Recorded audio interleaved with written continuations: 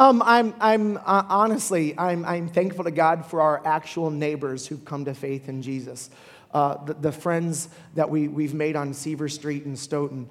My wife and I never thought that someday God would allow us to become a part of a church startup, and some of you guys have that same experience, and we jumped on board at different stages in the process, which is still really cool. How many of you guys were here? And there's not going to be very many of us because I think there were only 35 or 40 of us. How many of you guys were here at the Holiday Inn Brockton days? Raise your hand if you're Brockton. Look, Miss Carol.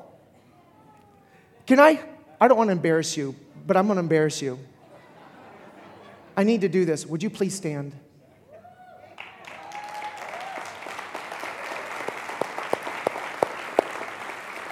What you guys don't know is that Miss Carol came in the very first month of our church, and she said, I can't do much, but I'm going to pray every day for this church to help people find and follow Jesus. And Miss Carol is the prayer warrior of Grace Church. Thank you very much. We love you. We love you. We love you. She's been with us since the very beginning. Carlos and Michelle, my neighbors who live catty corner behind us, are back there. Carlos came on the very first weekend. It was a trick-or-treating, and our church was starting the very next Sunday. And Carlos, I had known because our sons, Garrett and Jacob, were on the same soccer team. And we'd become kind of friends. Like, we weren't like buddies, but like we kept bumping into each other because of sports. And he's on the front porch. We've already passed out the door hangers that we were starting our church at Holiday Inn. And here Carlos and his son, Jacob, were on the front steps, and Michelle was down at the sidewalk. And I felt like God was like, I've never heard the audible voice of God. I just knew I needed to tell, hey, we're starting a church this weekend. You want to come? It's at the Holiday Inn. But I didn't want to say we're starting a church because that sounds like I'm a cult leader. So who goes and just starts a church, right? Like, hey, let's just start a church. Okay, that is where cults come from. So like our church, by the way, we were sponsored by Cape Cod Church in East Falmouth, which was started in 1993, and they were sponsored by another church. People reproduce people, and churches reproduce churches. When somebody goes out and starts a church on their own without the spiritual authority or covering of another church as a sponsor, that is where cults come from. But I didn't want to tell Carlos that I'm starting a church because I didn't want him to think I'm a religious wacko, because I'm actually going to see him every day of my life. Like, I can tell a stranger, like you could, it's easier to like tell a stranger something like I don't know, maybe it is or it isn't, but like to talk to people that you actually know on a regular basis about spiritual things is really difficult because they know you, right? And so like they know they know you're a hypocrite. They know you struggle with stuff too. And so I didn't. So Carlos and Jacob, they get the candy, and I'm like, I should invite them to church. I'm like, no, they're going to think I'm a weirdo, and like, you should invite them to church. I'm like, no. How many of you guys have ever gotten like in an argument in your head? Anybody ever done that? So I get in an argument in my head, like, you should ask him. No, I'm not going to do it. You should ask him. No, he's walking out. See, it's too late. It's not too late. He's still on your property. But he's walking away. It's too late. No, it's not. Now he's on the sidewalk, so now he's not on my property anymore. Technically, that's city property. Well, now he's going across the street to Glenn and Tiffany. Well, Glenn and Tiffany are coming to your church, so that would be, well, Glenn and Tiffany should invite him. And I'm the pastor of the church, so I'm thinking, if I can't ask people to show up to Grace Church, then how can I ever ask anybody else? But so I'm standing here in the window just looking at them, having this internal argument in my head while they knock on their door, get the candy, then they start going down the street, and now they're at what is now Savannah Gardner's house, who also come to faith in Jesus, been baptized here at Grace Church. And now they're walking down towards Dave and Michelle Massarelli's house, who they didn't live there at the time, but now Dave and Michelle Massarelli come to faith in Jesus, been baptized here at Grace Church too. And so they're walking down the street, and I'm like, it's not too late. And I'm like, it is, because now I'd have to run after them. I'm definitely going to look like a spiritual wacko. It's like, if you don't do this now, I won't bless you later. Is what I was like, if you've got to get over yourself, dude, because this isn't about you and your embarrassment. This is about them getting an opportunity to know and to follow me. So I opened up the door. I ran down the steps. I ran down the street. I chased after Carlos and Michelle, and I said, hey, like this. And they turned around. Happy Halloween. Okay. I was like, now I have to.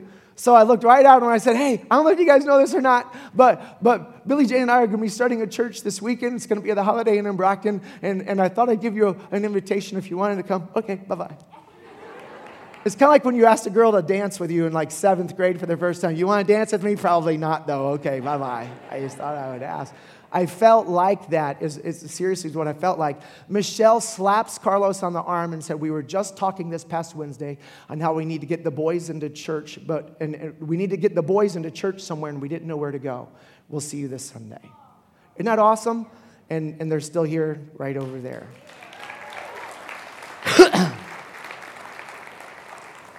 But like I said a few minutes ago before the prayer time, is that God had way more in mind than just my actual neighbors coming to know and to follow him. God's interested in you coming to know and to follow him. Whether or not you have a personal connection to me at all, that doesn't matter because it's never been about me. It isn't about me.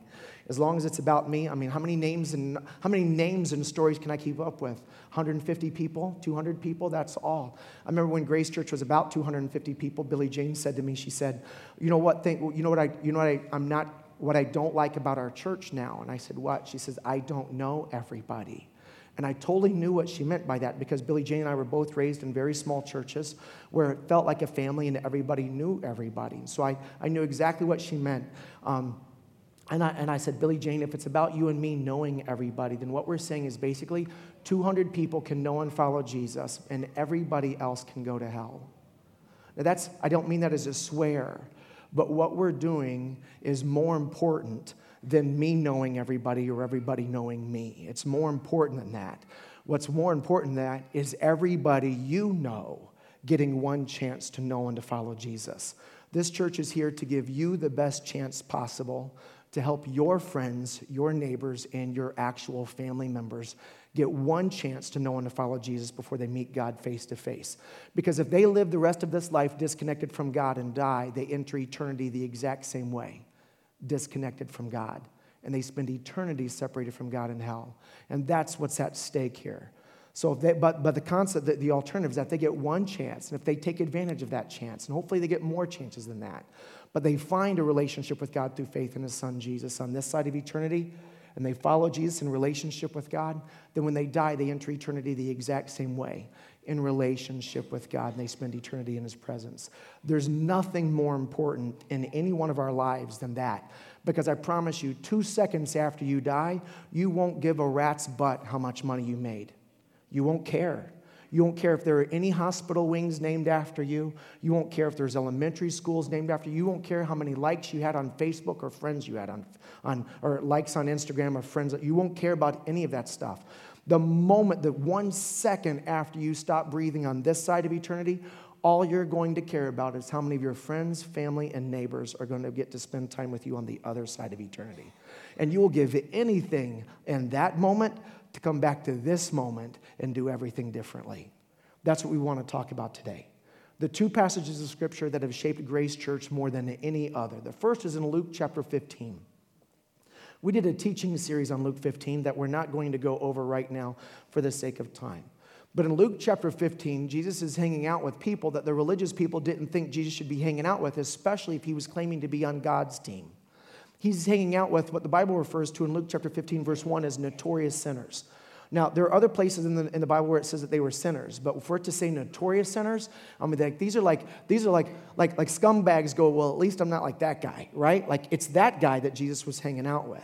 Like, even in, like, they say on death row, there are people who are saying, well, at least I'm not as bad as, and they've got somebody else on death row that they point to. There's always somebody lower on the ladder than us. And it was the people who were on the bottom of the ladder who didn't know anybody lower than them that often found themselves in Jesus' company. And what I think is awesome about that is that the people who were farthest from God felt most loved by Him.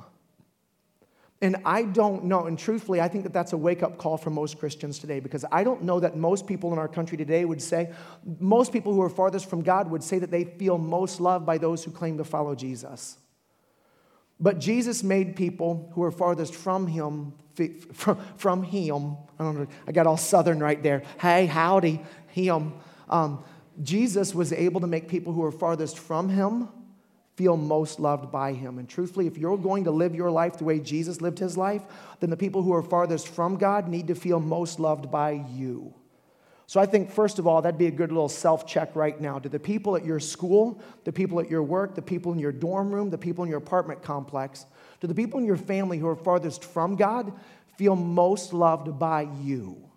Yes or no? Because if the answer is no, then you ain't doing this Jesus thing right.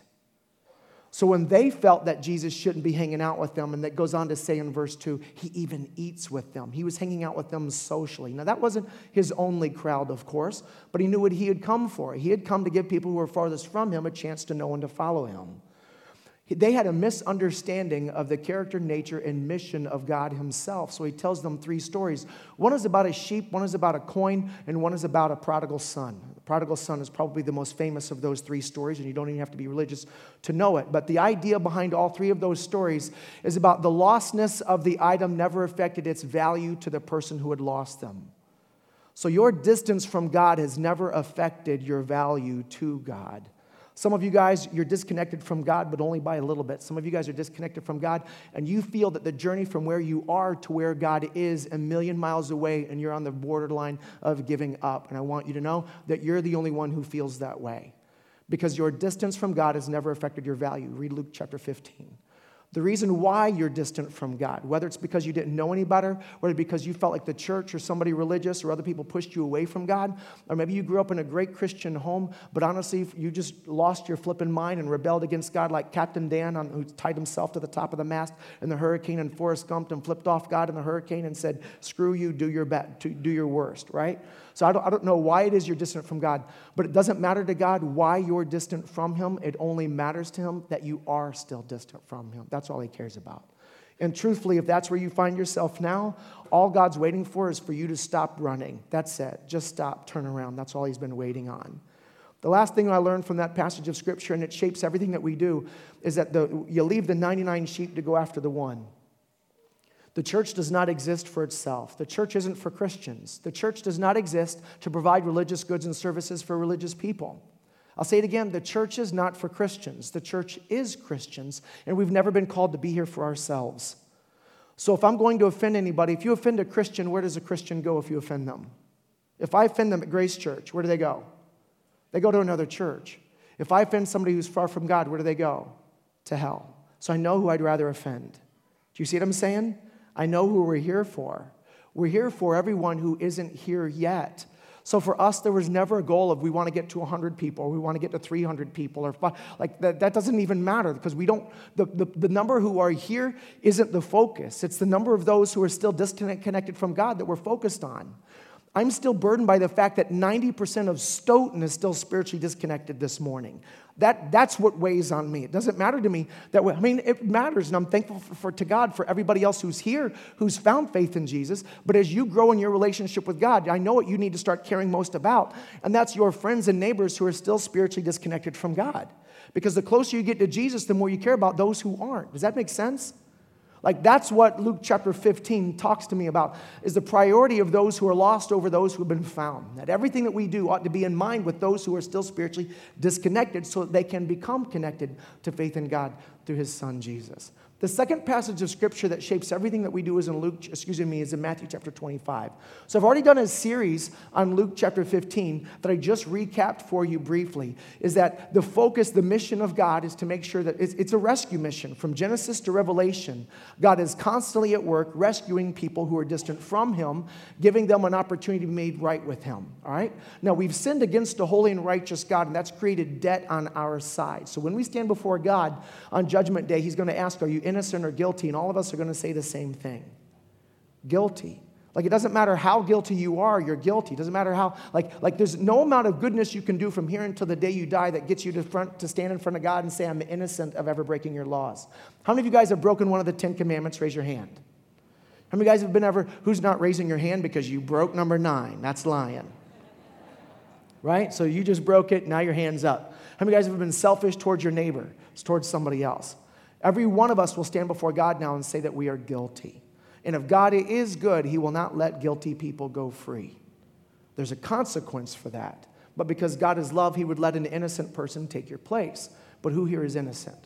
No one. That's why I needed Jesus. Jesus shows up in human history, lives this life in a way that I could not, to give me what I could not earn. Immunity. Innocence. So I place my faith and my trust in Jesus' death, burial, and resurrection as the only thing that pays off my debt. And what God does when I place my faith, trust, and hope in Jesus' death, burial, and resurrection, he takes all of my sin off me and he places that on Jesus. And the Bible says that Jesus, who knew no sin, became my sin for me so that I could become the righteousness of him before the Father.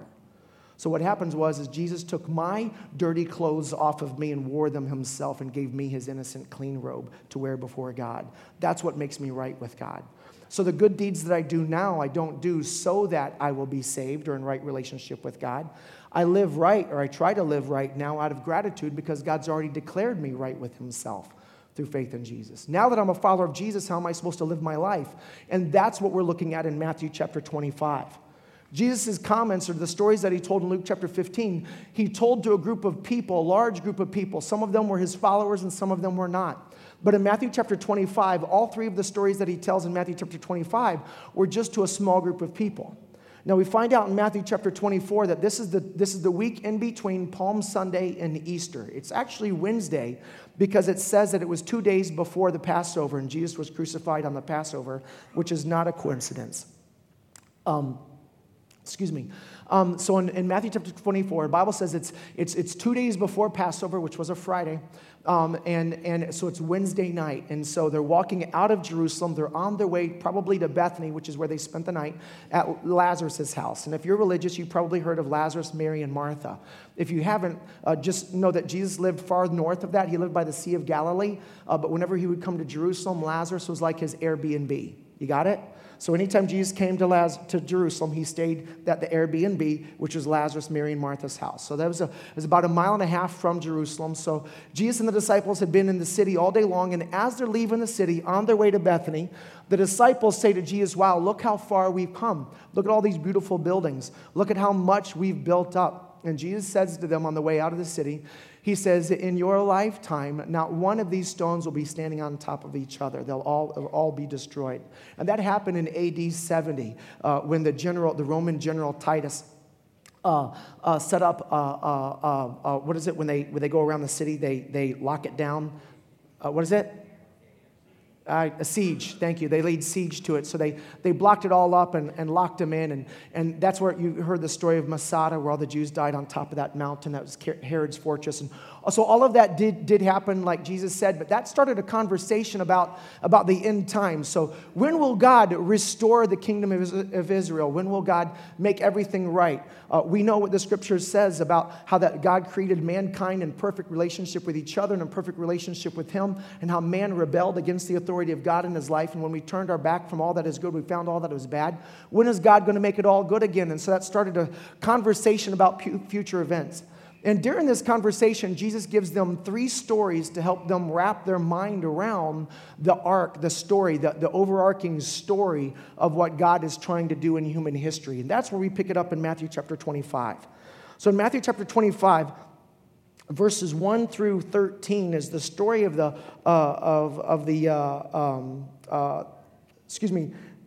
10 bridesmaids, is the story of the 10 bridesmaids. And I've never done a teaching on the 10 bridesmaids, honestly, because I didn't quite understand how it fit. So Jesus is talking to the disciples, and he says that essentially there's a bridegroom who's engaged to this bride. So the groom is engaged to the bride. There's 10 bridesmaids, and each of the bridesmaids are happen to be virgins, and they have oil in their lamps, and their job is to wait for the groom to come to town. And when the groom comes to town to pick up his bride, they're supposed to escort him into the feast for the wedding. And but he waits a long time. And so 5 of the virgins, the oil in their lamp runs out. They didn't bring enough oil. And so they go to the other 5 bridesmaids, the other 5 virgins who have extra oil for their lamps, and they say, "Can we borrow some of yours?" And they said, "No, or else we'll run out." So, I mean, maybe if you hurry, you could go into town and buy some oil. So these other 5 virgins the bridesmaids run into town to buy some oil. And while they're in town buying oil, the groom shows up, and he doesn't wait on these other 5. So the 5 that were ready and had oil in their lamp go with him to go greet the bride, and then they have the wedding, and then the door is shut, and then they have the feast. And then the other 5 bridesmaids get their oil, and then they come, and then they knock on the door to be let in, and the groom won't let them in and says, I never knew you. You were never a part of what I'm doing. And that's the end of the story. And then he goes into the story that we're looking at today, which is the story of a master with 3 servants. And we're going to come back to that in just a second. Then at the end of the story that we're looking at today, he goes into another story where he goes to the end of time, where we're standing before the throne of God for judgment. And God gathers all of the nations of the world together, all people who have ever lived. And the Bible, and the story that Jesus is telling is that he takes the sheep and he puts them on the right hand, and he takes the goats and he puts them on the left hand. And to the sheep, he says, enter into the joy of your rest to spend eternity with me, because I was naked and you clothed me. I was hungry and you fed me. I was sick and you cared for me. I was in prison and you visited me. And they said, Lord, when did we ever see you naked and feed you, naked and clothed you, hungry and fed you, sick and cared for you, in prison and visited you? And he said, when you did it for the least of these, my brethren, you were doing it for me. Enter into the joy of your rest. And then I will say to the goats on my left hand, be separated from me into outer darkness, weeping and gnashing of teeth for all of eternity, because I was hungry and you did not feed me. I was naked and you did not clothe me. I was sick and you did not care for me.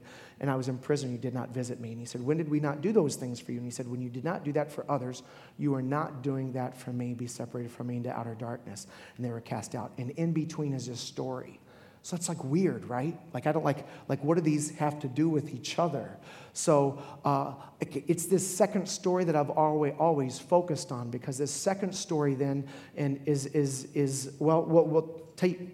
I'm trying to decide, do I tell you what the first and the third are talking about with the second one? And I think I at least need to do the first one. So the first one, Jesus is talking to just his disciples. He's not talking to everybody. And the disciples are Jewish. And so he's talking about grooms and bridesmaids and their bride and the oil in the lamp. Like that has no significance to us, because you probably did not have a first century style Jewish wedding, all right? And you probably haven't been to one of those. And even if you're Jewish, I don't know if you're still doing weddings like they did it back then. But if you've seen, how many of you guys have ever seen Fiddler on the Roof? Raise your hand.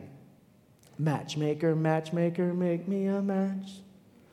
Make him a catch. Blah, blah, blah, blah. I don't know how the rest of it goes, so I'm not going to sing it to you. Sorry to disappoint, right? But the way that it was worked is that early on in the boy and the girl's life, the families made an arrangement so that when they grew up, someday they would be married. So there was an agreement that was made early on that someday they would be made. And this is a picture. So he's talking to Jewish disciples of him, and he's talking about this arrangement. So when he's talking about a bridegroom and a bride and bridesmaids, they know that there's an earlier arrangement that's been made. And the bride is the focus of the story, although she's not even mentioned. But the groom is here to marry, not the bridesmaids, but he's here to marry the bride. So the question is, who is the bride? Now, to find out who the bride is, you can either read the Christian New Testament, or you can go back to the Hebrew Bible, where you see the very first conversation that God ever has with with Abraham, where he says to Abraham, Abraham, if you will believe me, trust me, and follow me, then through you, all of the nations of the world will be blessed. God's plan all along was to call out a group of people, both of Jews and non-Jews, and the Jewish word for non-Jews is Gentiles. So if you read the word Gentile in the Bible, we're talking about non-Jews. So a Gentile is a non-Jewish person. So most of you are probably Gentiles, although there are Jews here in our church, because we talk a lot about the Tanakh and the Torah. We're going to get to that in just a minute. So basically what the story that Jesus is telling is that God made an arrangement between himself as the groom and the church as his bride. And this arrangement was made a long time ago when God came to Abraham and said, you're going to follow me, and through you, I'm going to build a group of people who will become my bride, and I will be theirs. Your job is to make sure that you keep the light going until I get to my bride. So the Jewish people were the bridesmaids. So the arrangement that was made was between Abraham and God, that all people someday, that I'll bring people, Jews and Gentiles, to be my bride.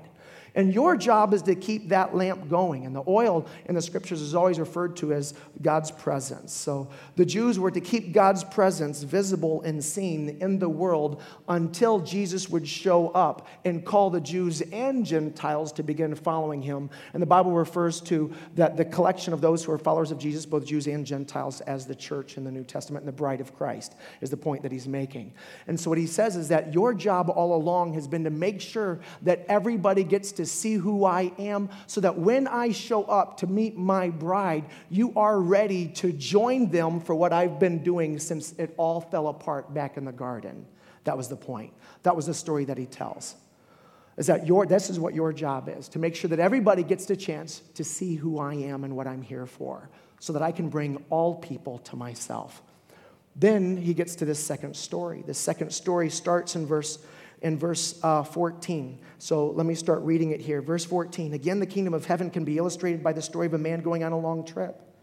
He calls together his servants and entrusts his money to them while he was gone, and he gave 5 bags of silver to one, 2 bags of silver to another, and 1 bag of silver to the last. And he divided it in proportion to their abilities. So did they get the same amount? Yes or no? What they were given, was it equal? Yes or no? But he gave to them each one according to what they were able to handle. Is that right?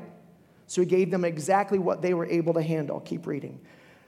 The servant who received the 5 bags he then left on his trip. Verse 16, the servant who received the 5 bags of silver began to invest the money and earned 5 more.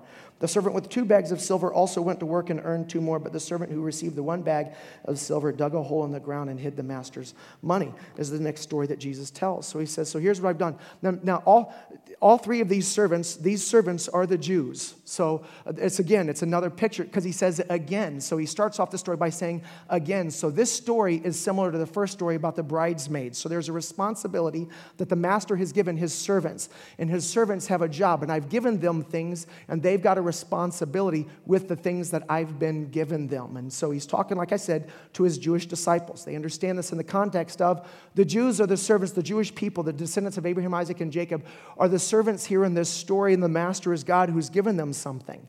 The first two immediately trust the master and begin to leverage 100% of what the master had been given them to make sure that they are on mission with the master. The third one goes and bury it. And he doesn't bury it because he's a bad person. That's not the issue. The issue was a little bit different than that. He was fearful, we find out in a minute, but simply he was following the Talmud, because there's 3 different Jewish writings, and I didn't understand any of this until this week, all right? This is true. I told Billie Jane about this last night, and she goes, when did you learn this? I was like today. I learned that today. But there's 3 different, I did know this, that there's 3 different sets of Jewish writings. There's the Torah, which is, you probably heard of the Torah, whether you're religious or not. That's the first 5 books of the Bible: Genesis, Exodus, Leviticus, Numbers, Deuteronomy. All right, so that's the Torah.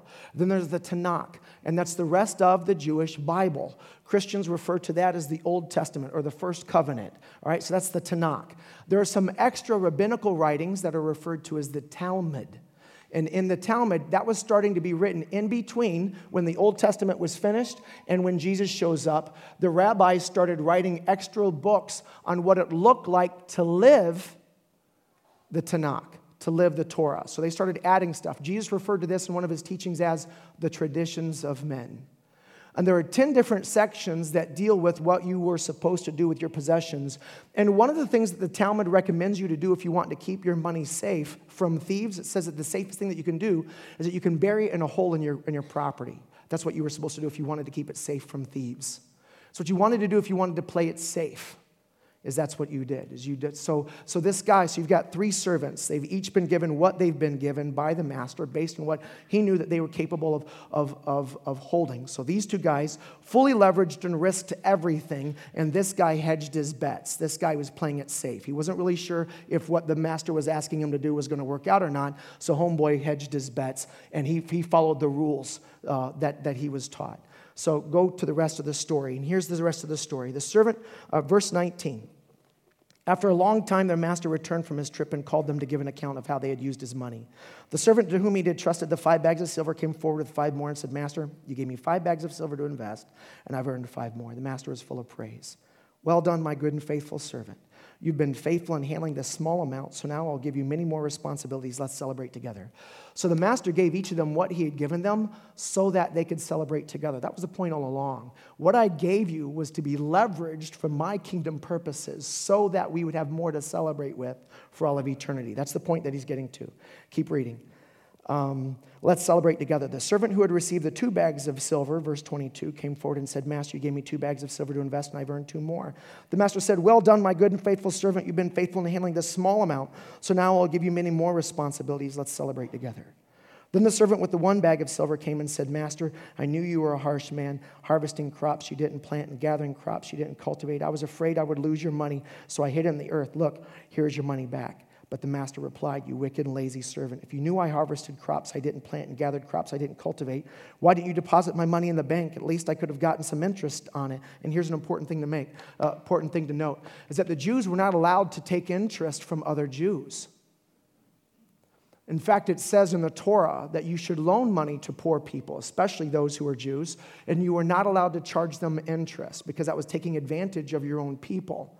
They could make payments back to you, but you were not allowed to charge them interest. So the people that you charged interest to were people who were non-Jews, the Gentiles. So the point that needs to be made here is that the master expected them to use what they had in trading with the Gentiles. That was the point. He said, you should have at least put this out for interest. You should have at least put this out so that the Gentiles could have used this, and then you would have gained something from this. So the whole point was that they took what they had been given, and they were supposed to use this not just with their own people, but they were supposed to use this, they were supposed to spread this out among the Gentiles. But he didn't even do that. So here's what he says. But the master replied, you wicked and lazy servant, if you knew I harvested, verse 27, why didn't you deposit my money in the bank? At least I could have gotten some interest on it. Then he ordered, take the money from his servant and give it to the one with the 10 bags of silver. To those who use well what they are given, even more will be given, and they will have an abundance. But from those who do nothing, even what little they have will be taken away. Now throw this useless servant into outer darkness where there will be weeping and gnashing of teeth. Now I always had a problem with that last passage of Scripture. That last verse, because that last servant spends eternity separated from God. That's because he never trusted in the master, he trusted in the rules. See, most of the religions in the world teach us, they have this in common, that a good God lets good people into a good heaven, or their version of God, their version of good, their version of heaven. But what the Scripture says is that there's no one who does good. Even Christians' religions teach that you need to keep the rules. You need to do this, you need to do this. You need to get this done, then you need to get this done. Then you need to go to this catechism, you need to go to this ceremony, you need to get this baptism, you need to do this. And there's a bunch of rules, and if you get all of these rules, then maybe you might have a shot. And we're really being taught to live our lives like the third servant who spent eternity separated from God in hell. Hedging our bets, making sure that we get our own crap taken care of. Not really trusting the master, not being fully leveraged, it's just making sure my butt's covered is the way that we live our lives. And as long as your faith, hope, trust, and confidence is in your ability to keep the rules, your faith and trust, hope, and confidence is not in Jesus. The other thing in this story is that those first 2 guys were fully leveraged. They risked 100% of everything they'd been given for the master, and he called them faithful. But the one guy who lived his life in fear of losing what he had was the one guy who spent eternity separated from God. Man, this echoes what Jesus said in Matthew chapter 16, verse 24 and 25. In that passage of Scripture, Jesus said, for those who want to save their life will lose it, but those who are willing to lose their life for my sake and the gospel's will find it. So that first passage of Scripture in Luke chapter 15 shapes everything that we do here at Grace Church, because we know that everything that we do is for those who are not a part of Grace Church yet. That's why we do the trunk or treats. That's why we do the Thanksgiving meal bags with the gift cards for the turkeys.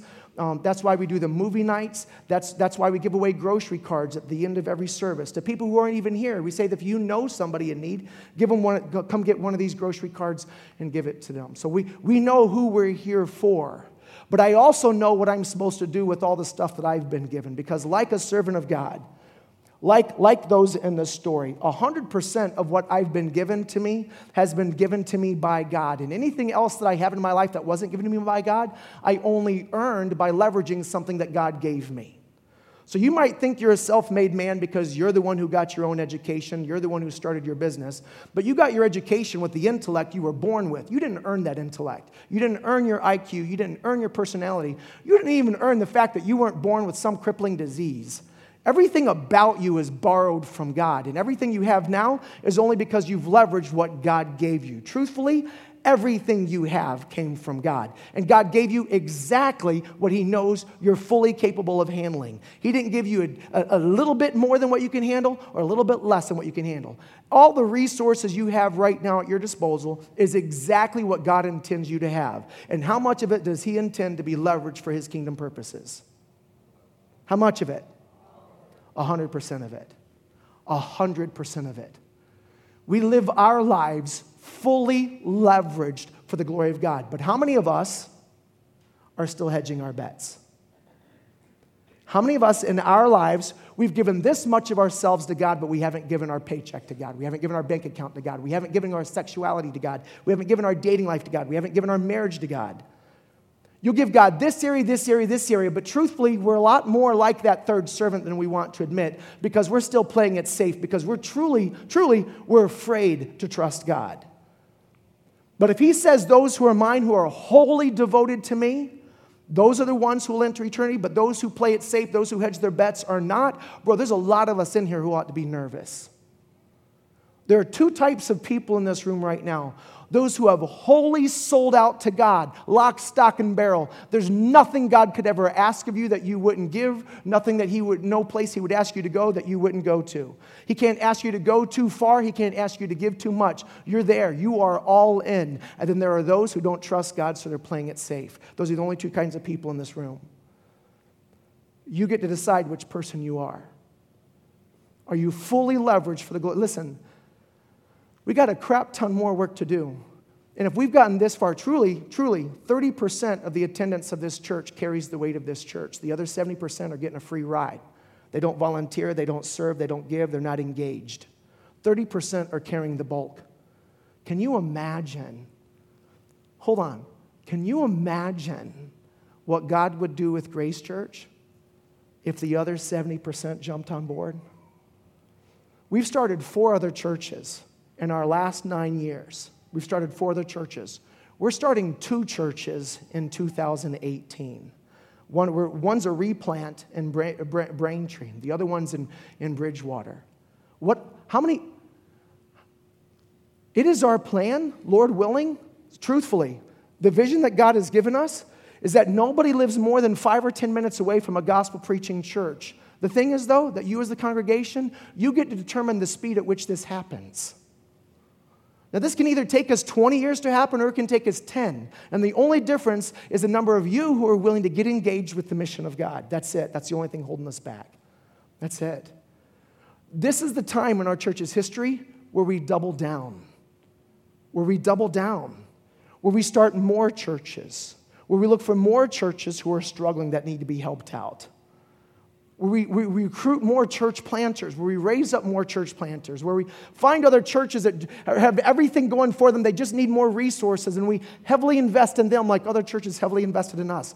Where we take pockets of you guys who are coming from more than 2 or 3 towns away, and you guys spin off and start your own church or go join another healthy, life-giving, Jesus-focused church over there. Because we're not trying to put more butts in seats, we're trying to get more people connected to faith in Jesus. And we will do anything short of sin to make sure that happens. But we need 100% of everybody involved to make it happen. Does this make sense? I want you to decide where you are and where you need to be, and that's how we're going to close out today's teaching. So if you would bow your head with me. God, I'm thankful for your love, and I'm thankful that you don't give up on us. God, sometimes you drag us kicking and screaming, just like spoiled, rotten, bratty kids. And I know that I've been a bratty kid of yours too.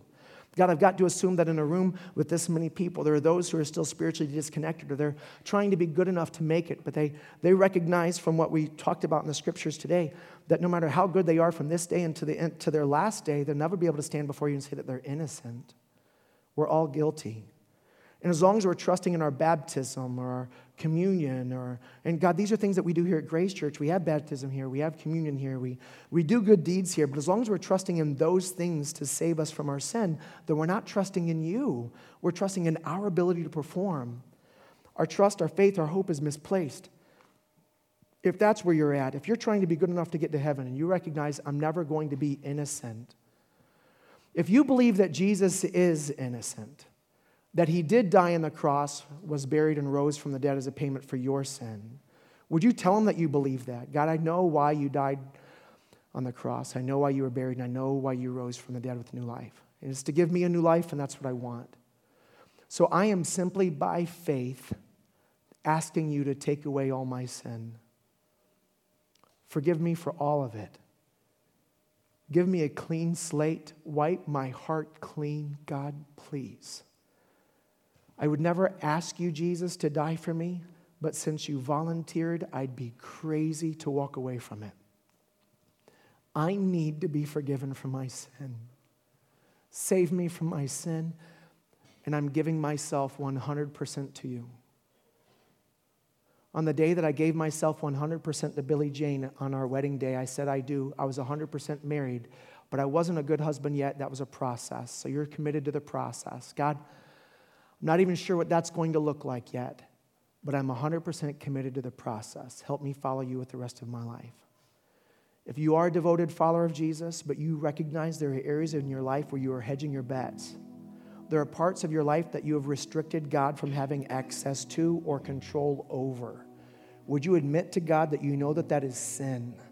God, I'm sorry that I don't trust you with my sexuality. I'm sorry I don't trust you with my future. I'm sorry I haven't trusted you with my past. That's why I won't forgive those people. God, I'm sorry that I don't trust you with my money. God, I'm sorry I don't trust you with my time. I don't trust you with my marriage. Like, what's your area of brokenness? Where's the area of your life that you're hedging your bets? God, I'm all in again. Forgive me for holding back on you. Help me to live fully leveraged for your kingdom purposes in this world.